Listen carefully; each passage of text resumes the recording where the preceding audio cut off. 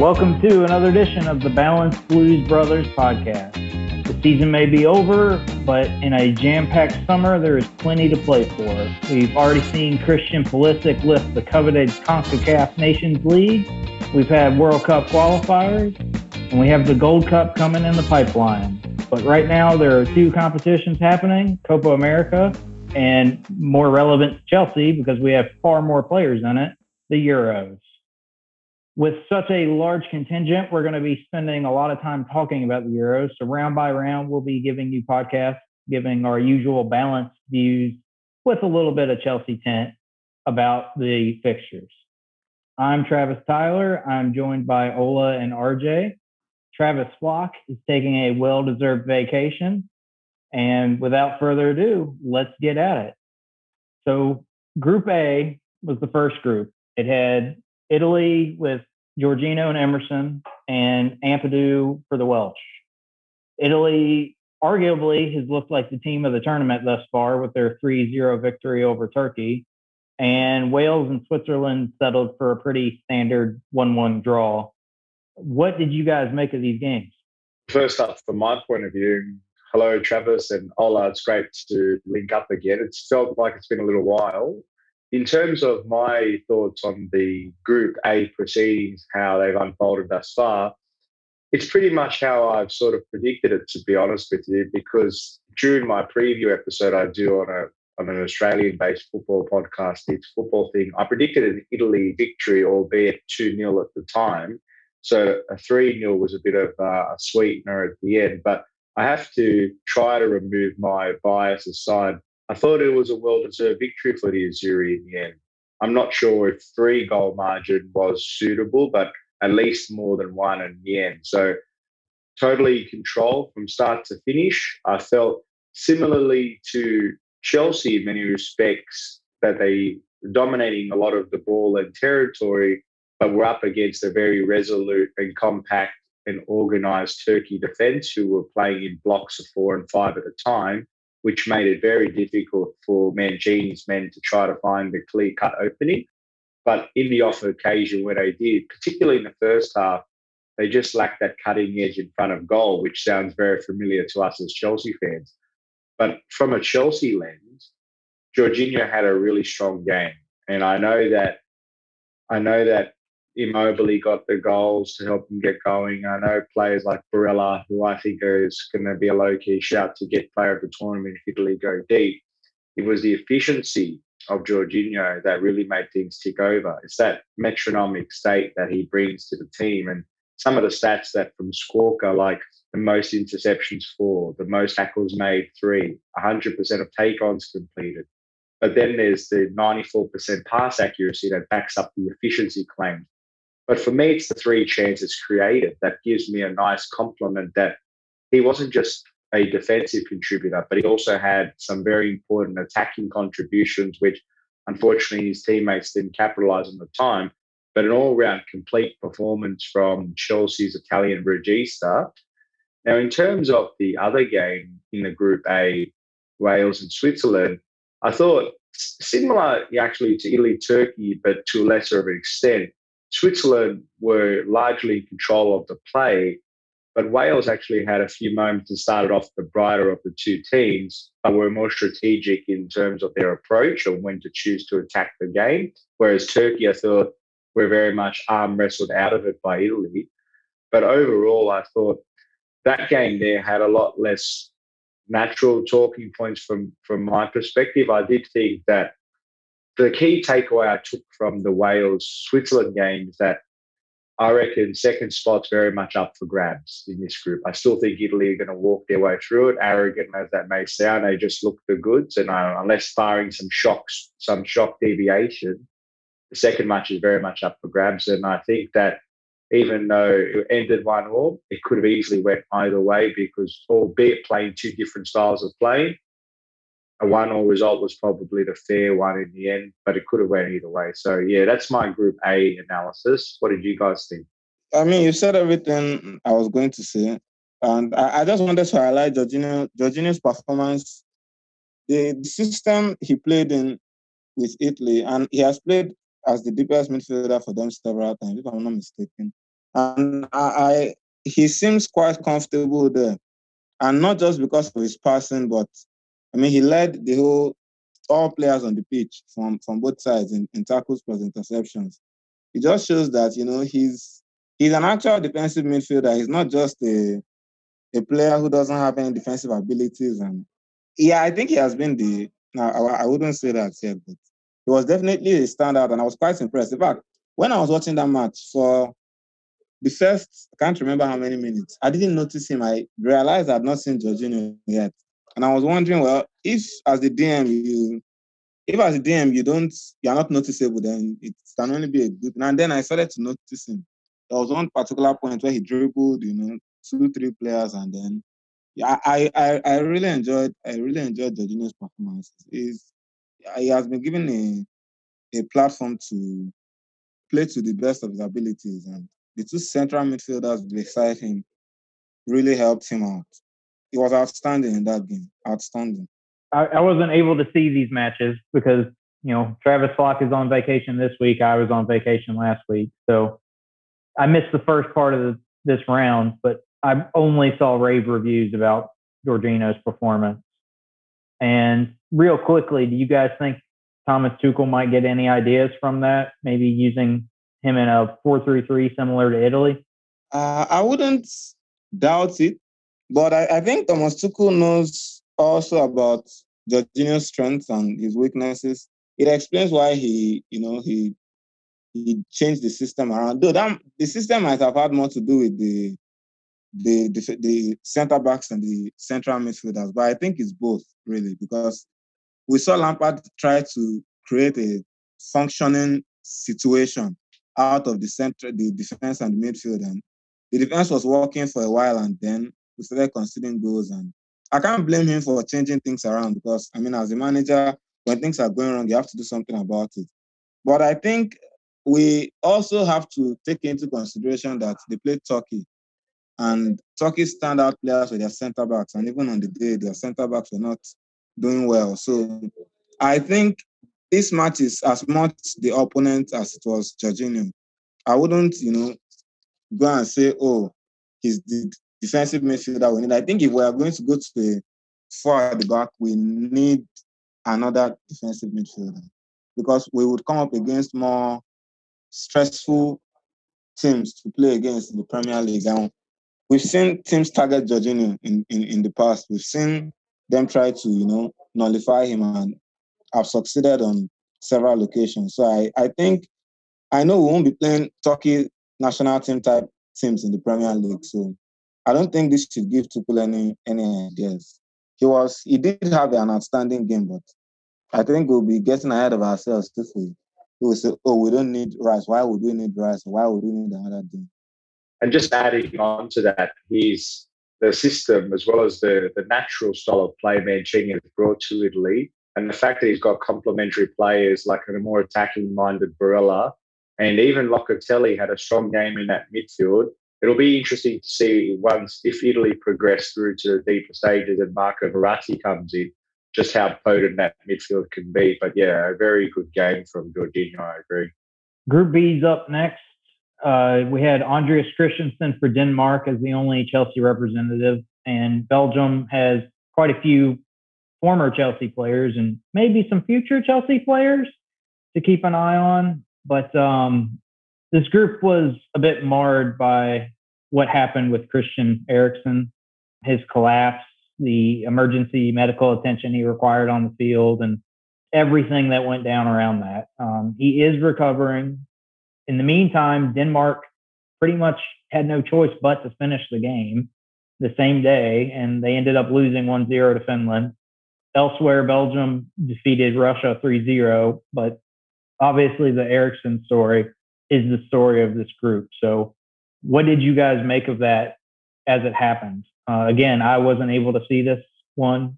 I only got a ton of notifications on my phone and don't have the full picture of what happened. So can you guys just walk through that? I actually wasn't watching the match, but when I decided to check the score, I saw that the match had been suspended. So I went online to find out what went wrong. First of all, I tuned into the the place where I would have watched it, and I just saw the Euros 2020 logo, and so I went online and I saw Eriksen trending. So I searched through and I saw that I saw he had collapsed, and it was quite scary because heart problems are very complicated because the difference between surviving and not surviving can be a split second, can be a second, can be 2 seconds. And there were players who have had a similar problem in the past, and Fabrice Muamba his heart stopped for 78 minutes on the pitch. It's a miracle he even survived. There was the Abdel Nouri guy of Ajax, I think, who was in a coma for 32 months and made a full recovery. But I mean, it would have been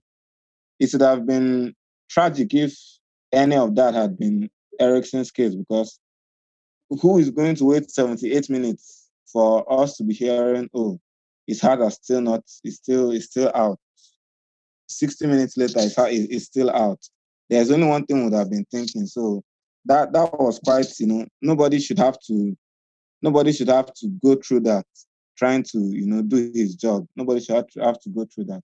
And about the rescheduling of the match, I agree that it was unfair on the Denmark players.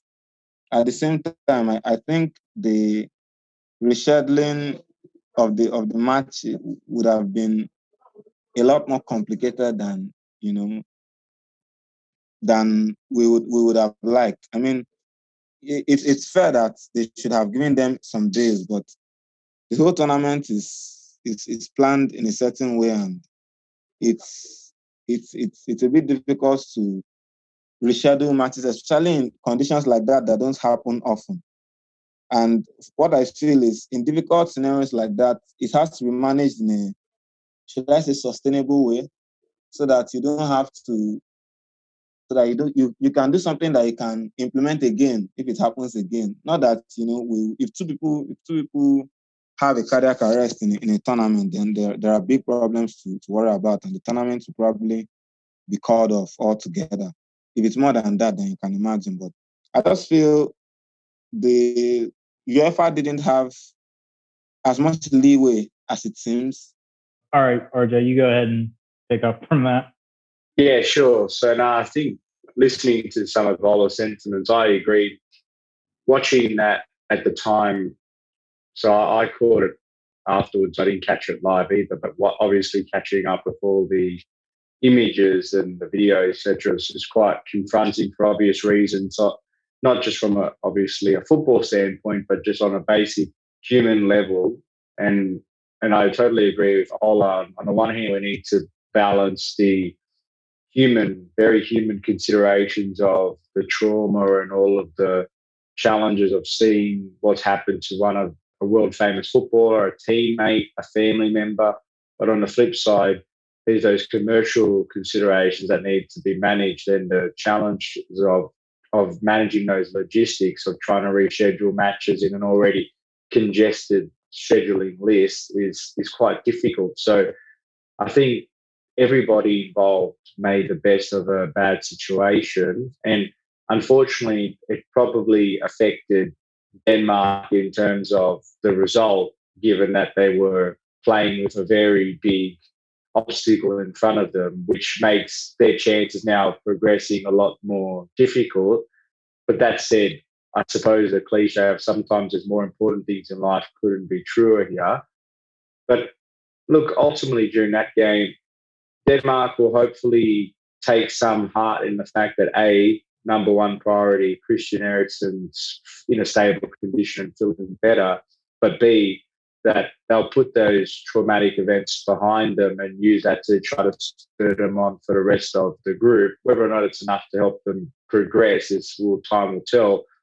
But overall, these are sorts of things where, as a tournament planner, you can come up with a reasonable proxy of disruption type events. And yes, you can picture someone getting injured or something quite substantial as one of your scenarios, but until you see it play out, it's something that's a very, very low likelihood, high impact event. And this is what that was. So everybody involved, from the referees to the team players to the medics, this is a kind of a scenario where, as bizarre as it sounds, they did a fantastic job in managing what could have been quite a crisis event. So I think it's important to highlight, yeah, it was a terrible event, but at the same time, it could have been a lot worse, and therefore a lot of credit and praise needs to go to those who handled the incident response in such a coordinated way. So well done. In terms of the other group, though, the other team, the Belgium versus Russia game, I thought 3-0 was again a little bit harsh on Russia, to be frank with you. I thought, yeah, Belgium were good for their win. And I thought, I like how you mentioned, Travis, maybe a former / potential blue in Romelu Lukaku. I know that's who you're referring to. Again, as the older he gets, he's like a fine wine. He gets better with age. And his second goal in particular to cap off a 3-0 win was a very composed finish where they released him in, he got in behind, and without hesitation, first touch or second touch, I believe it was, he just strolled it past into the bottom corner. It was a typical goal that I thought, oh, this is something Chelsea could use and crave, someone that can just have that composure and finish off a really sharp, fast counter-attack. So, yeah, he was a standout player for obvious reasons for me in that game. And I am quite keen to see how Belgium progress in this tournament, because if they do, he's going to be key to their chances to take them to the next level. The only thing I really have to add about that group is, if you can get CPR trained, go get CPR trained. You never know when you might need it, and you never know when you might just be that slight difference. Group D is probably the group most of us have been looking at as Chelsea fans.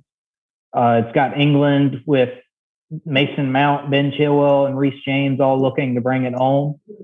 Opposite of them was Mateo Kovacic, and that was a rematch of the last World Cup, but England pulled ahead this time and got the win they needed. Elsewhere, there was Billy Gilmore, Scotland, minus Billy Gilmore, that lost to the Czech Republic after Patrick Schick scored one of the best goals you'll ever see. If you haven't seen it, go check it out. Jack Hendry tries again, but it could be costly because it's the Czech Republic on the break, and Patrick Schick has scored again. You have to just admire the vision, the skill to pull it off. An absolutely magnificent goal, worthy to grace the occasion that is today. But more focused on England here, Southgate only started Mason Mount. So what do you guys make of how England started the tournament and how we might see Chelsea players feature, not just for England, but for everyone? I think first of all, I was surprised when the reports came out that Southgate was starting Trippier at left back. I would never understand that one. I won't even try to pretend that I want to. I mean, I'm sure he has his reasons. He's a professional manager of a national team like England, so he definitely has his reasons, but I just don't understand it. And I don't think Trippier played well enough to justify the decision. And, it wasn't justified. Yes, they won. And Mason Mount was very good. Up steps Mason Mount. Good try. Really good attempt. It had to be perfect, though. He created one big chance, though it was asking a bit much of Harry Kane, but it was a very good chance nonetheless. He performed his role in the team well, his role of linking up the play and being the anchor on that left-hand side. He did his role very well. And they played against a stubborn Croatia team, though on the day, Croatia were not very good. They weren't very good at all. And we all expected to see either resumes or Ben Chilwell or both. But as it turned out, it was only one of our players we saw. I don't think Kovacic played that well. The midfield was mainly dominated by Rice and Phillips. But Croatia were just not that good across the board. I wouldn't criticize Kovac too much because playing central midfield is difficult, especially when you are playing against a team that has a lot of energy like Rice and Philip. So it was tough for all the Croatian midfielders involved. He did make 4 tackles though, which, credit to him for that. But Mount was definitely one of the better Chelsea players on the day. As for the Scotland game, I saw the lineup and I knew that Scotland didn't stand a chance. I don't know anyone in Scotland who can give them as much of a fighting chance than Souček, Schick, and Kufar. Kufar has been brilliant in the Premier League. I think he plays for West Ham as a right back, and he has been brilliant. I knew he would give a lot of problems to Scotland. I don't think Scotland have enough firepower to deserve a chance against that Czech Republic side. To be fair, it's only those 3 players I recognized, but those 3 players were good enough to grab the game by the scruff of the neck, if you permit me to use that cliche. I don't think Gilmour would have made that much of a difference. And again, it's easy to say that when he didn't play. I saw comments like, why would they have Gilmour and not play him? Lampard had Gilmour and didn't play him that much. Tuchel had Gilmour and didn't play him that much. So it shouldn't be that surprising that Gilmour is in a squad and is not being played that much. Besides, we knew that Gilmour wasn't going to be a starter for Scotland. Yeah, it's interesting from the Scotland-Czech Republic game point of view, apart from the worldie from Schick, and even his first goal was a really beautifully placed header. So both goals were superbly taken. I agree with Ola in the sense of we all want to see the Scottish Iniesta, Billy Gilmour playing, but at the end of the day, I don't think his profile of player was what was the difference in what Scotland were lacking in this game. I thought, to Scotland's credit, they came out with a lot of energy, a lot of intensity for really putting an experienced Czech Republic, and that's the word I want to highlight for Czech Republic. They use their experience to help navigate the early onslaught and the periodic waves of attack from the brave Scottish.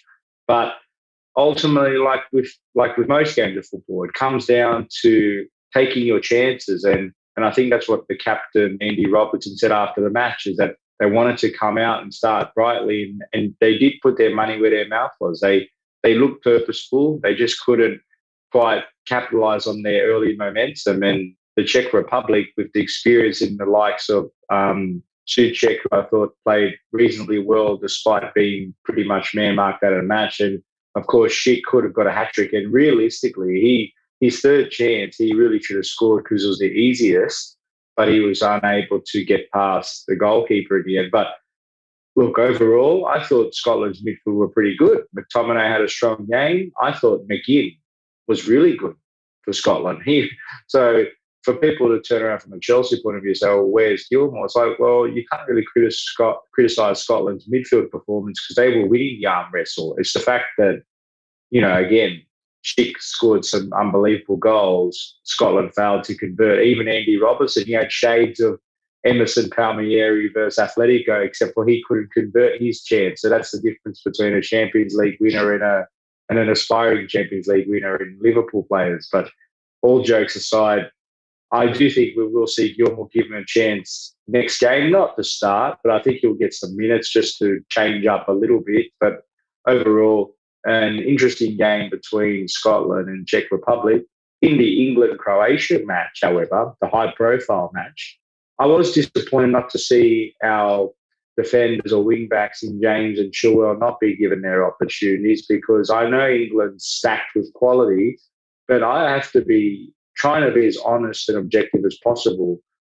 Kyle Walker and Trippier did not look like the better players in that team. I felt, if anything, players like Calvin Phillips were superb. I felt Mason Mount had a really strong game, had some really key passes, had Raheem Sterling not being more wasteful in front of goal. I felt even Harry Kane was relatively quiet, but that's probably just good work from Croatia's standpoint to keep him out of the game. But again, if I'm a Chelsea fan, I'd probably feel a little bit disappointed that Chilwell and James didn't get some minutes in this game. I dare say that they will next game onward because, again, what I saw from Walker and Trippier, that's not enough for me to warrant their automatic start next game, unless they want to keep Walker and push him up the field a little bit and put James tucked in behind if they go with that three at the back, as I suspect. Mason Mount, for me, cements his start there. That's fine. But overall, that England-Croatia game, I agree with Ola's assessment. Kovacic didn't flourish in that match, but I think that's just a function of the team getting swamped by a very fast-paced and high-octane England side. Croatia tried to bank on their smarts and experience with that Brozovic, Modric, Kovacic midfield, which is quite strong. They had a few moments, let's not get it twisted. They did slightly edge England in possession, but it just felt like there were moments there that if they didn't capitalise on their very acute windows of opportunity, England could have won by more goals. But in the end, it was a fair result. Kovacic didn't have his best game. He wasn't awful by any means. I do suspect we'll see the better of our Croatian sensation in the remaining group games. But overall, I'm quite keen to see the rest of the Chelsea contingent across the rest of the group, because this is our most stacked representation. So we'll just, apart from the Germany-France game, which we'll touch on. So, yeah, pretty reasonable signs. So we'll see. Good stuff, guys. The only thing I really have to add at all is, I mean, yeah, Southgate has some weird selections, but with 5 subs and the squads being as big as they are and England being as deep as it is, you can kind of get away with using a whole bunch of different players, especially early on. And, you know, worst case scenario, you come third and still advance. So win the first match, get a point in the second match, and you're probably good to go for the knockout round. So there is a sense that if you have a squad like England, maybe use everyone you can and keep guys like Vin Chilwell and Reece James fresh for those games that you can't afford to roll the dice with. But we'll see. Group E only had Cesar Azpilicueta as a Chelsea player, but he didn't feature for Spain. Spain had about 1 million passes that they weren't able to crack Sweden open with. Is there anything else we can say about that game at all? They had 84% of the ball. I mean, that just tells you everything you need to know. They had 84% of the ball, and they didn't score any goals. So, sorry ball, except with better players, worse players. Yeah, it was an interesting one because there's been a lot of criticism about possession without purpose, and the speed in which Spain's build-up play was being generated. But again, with a more prolific striker up front, they scored 2 or 3 goals, and all of a sudden that performance has been billed as, look at the great dominance from Spain. They dominated from start to finish, scored 2 or 3 goals, and completely annihilated Sweden. But I thought Sweden had a few chances themselves, actually. So it's quite funny where, even though the natural thought process is the more you dominate the ball, the less likely your team has to score because they don't have the ball. But it's what you do with it, even if you have it only for a limited amount of time. And I thought Sweden, with their very limited amount of time, actually caused Spain a few scares. And I thought Isak there had a really good game for Sweden. I thought I can't remember who it was that missed it from 2 yards out, his strike partner, but I thought, geez, that could have been a real headline in itself, that they did the old snatch and grab. So, no, look, I'm not from the school of camp where you just hold the ball and hopefully that you nullify the other team because they don't have it and you spend their time chasing it. It's really trying to find that balance of using that possession in a purposeful way, because sometimes it can actually be counterintuitive to have it too much. So I think, overall, he needs to have that flexibility, and that's what Thomas Tuchel brings. There are games where we dominate the ball, we look very strong and really crush the hopes of our opposition. But there's some games where you've got to be smarter and a bit more pragmatic and invite the pressure to open up the space to allow you to use your pace and use the strengths of your team. So I thought Spain were probably a bit too one-dimensional in that sense. Yeah, I think I'm being a bit unfair to Spain, calling them sorry ball and stuff. I mean, I can still call them sorry ball, but they created 5 big chances and they missed all of them. We saw Morata do what he did. So I shouldn't be harsh on Spain because really I think creating a lot of clear-cut chances is very good because even when you lose, you know you did everything you could to win. That's why I wasn't that upset about the Aston Villa game on Championship Sunday because we created 7 big chances. I mean, you create 7 big chances, you miss 6 of them, and then you score 1 goal and you concede 2 and you lose. What more can you do really? You know, and they created a lot of chances, and truly, when you mentioned if they had a more clinical striker, they would have, or a better finisher rather, they would have scored more. I was forced to check again, and I remember Olsen stood on his head.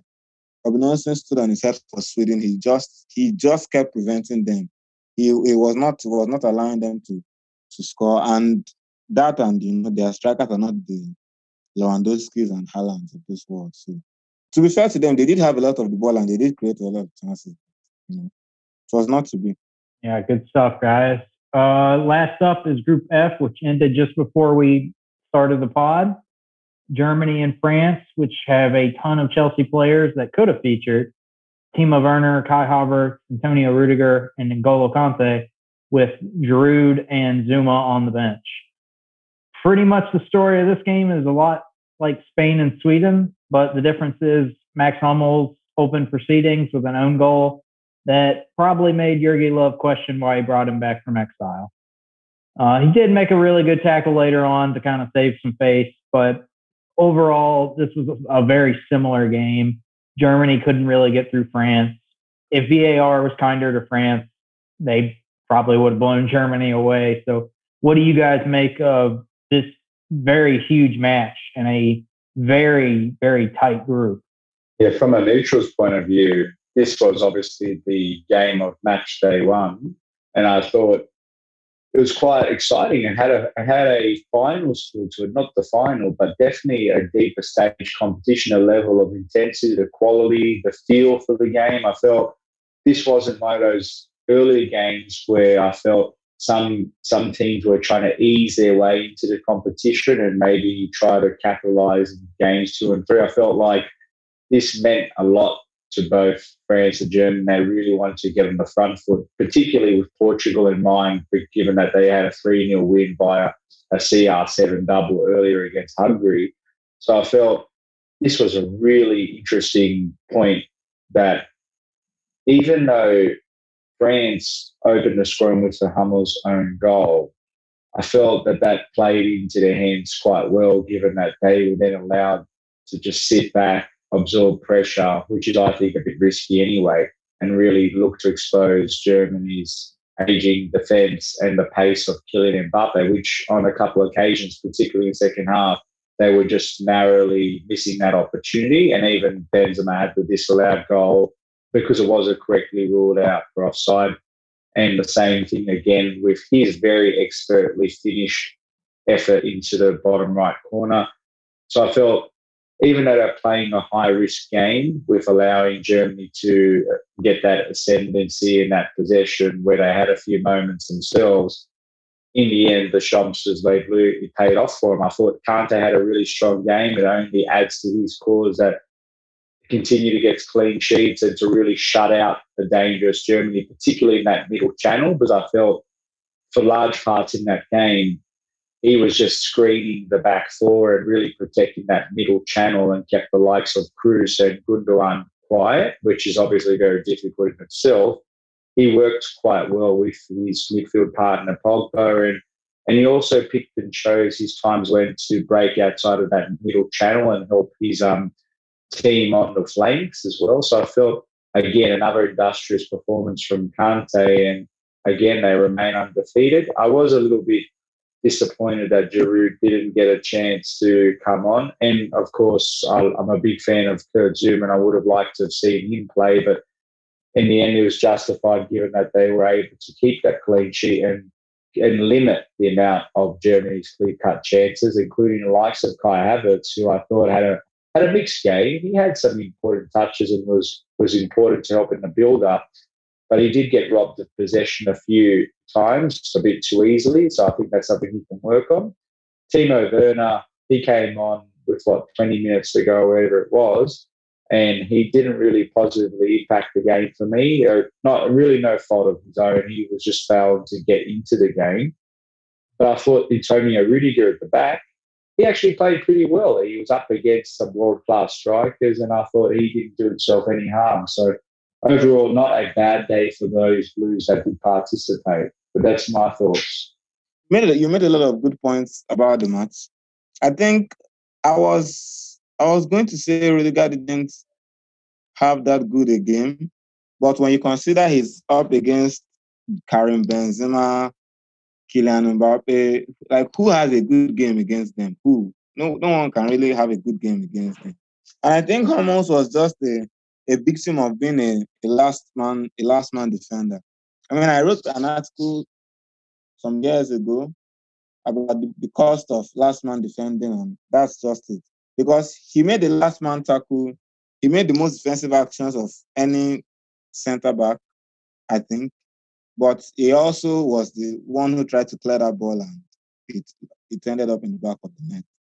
He's a brilliant centre back, Mats Hummels. He's a brilliant centre back. I watched a lot of Dortmund, and I watched him, and he more or less controls the Dortmund defense single-handedly, which, I mean, they do concede a lot of goals, but not all the centre-backs at Dortmund are of his caliber, so you can understand that. I think Havertz and all the German front trio were absent.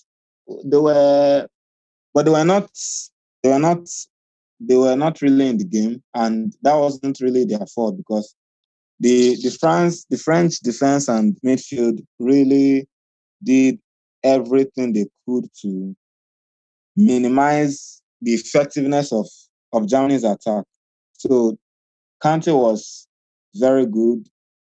Pogba was putting in defensive contributions. Who knew he could do that? And Rabiot was very good. The France centre backs were clearing everything out. I think Thiago Silva, but in two places they were brilliant. So I couldn't blame Havertz. I saw him trying to link up some play and do some things, but when you get only 2 chances to do that in the whole half, you can't really be judged on that, really. And then Werner came in. He was pushed into a match where he was supposed to battle Kante, Pogba, Rabiot, Kimpembe, and that whole France nightmare. So it's not surprising that he too was ineffective. I saw in that game why France won the World Cup. They were solid defensively, and in a tournament, you need to be solid defensively. That's your first step to even having a chance. You can't afford to try and win every game 4-3 because you will concede the 3, but you won't score the 4. So they did their jobs, and they could have scored a lot more goals. I mean, Benzema's link-up was wow. He didn't even need to get on the ball much to link up the play in the final third. The man is brilliant. One touch and he sends Mbappe on his way. He was really good. So I think Germany tried actually keeping them out for as long as they did and conceding as few as they did. They targeted the center of the German defense. So Rudiger, they didn't attack Rudiger's side that often. And Hummels and I think the right center back took the brunt of the attack. But Kante wasn't outstanding. I wouldn't say he was outstanding, but he was very good. And they didn't really have that much to do. They were well coordinated, the France team, so there wasn't that much defensive actions to be done. Because the complete performance is had everything: chances, counter attacks, goals, last man tackles, own goals. It had everything. And Germany I wouldn't say they were unlucky because they considered quite a lot of chances. So I wouldn't say they were unlucky. All right, good stuff, guys. That's going to wrap us up for round 1 of this Euros. We'll be back for the second round to give you some more Chelsea-flavored balanced coverage. Until next time, keep the blue flag flying high.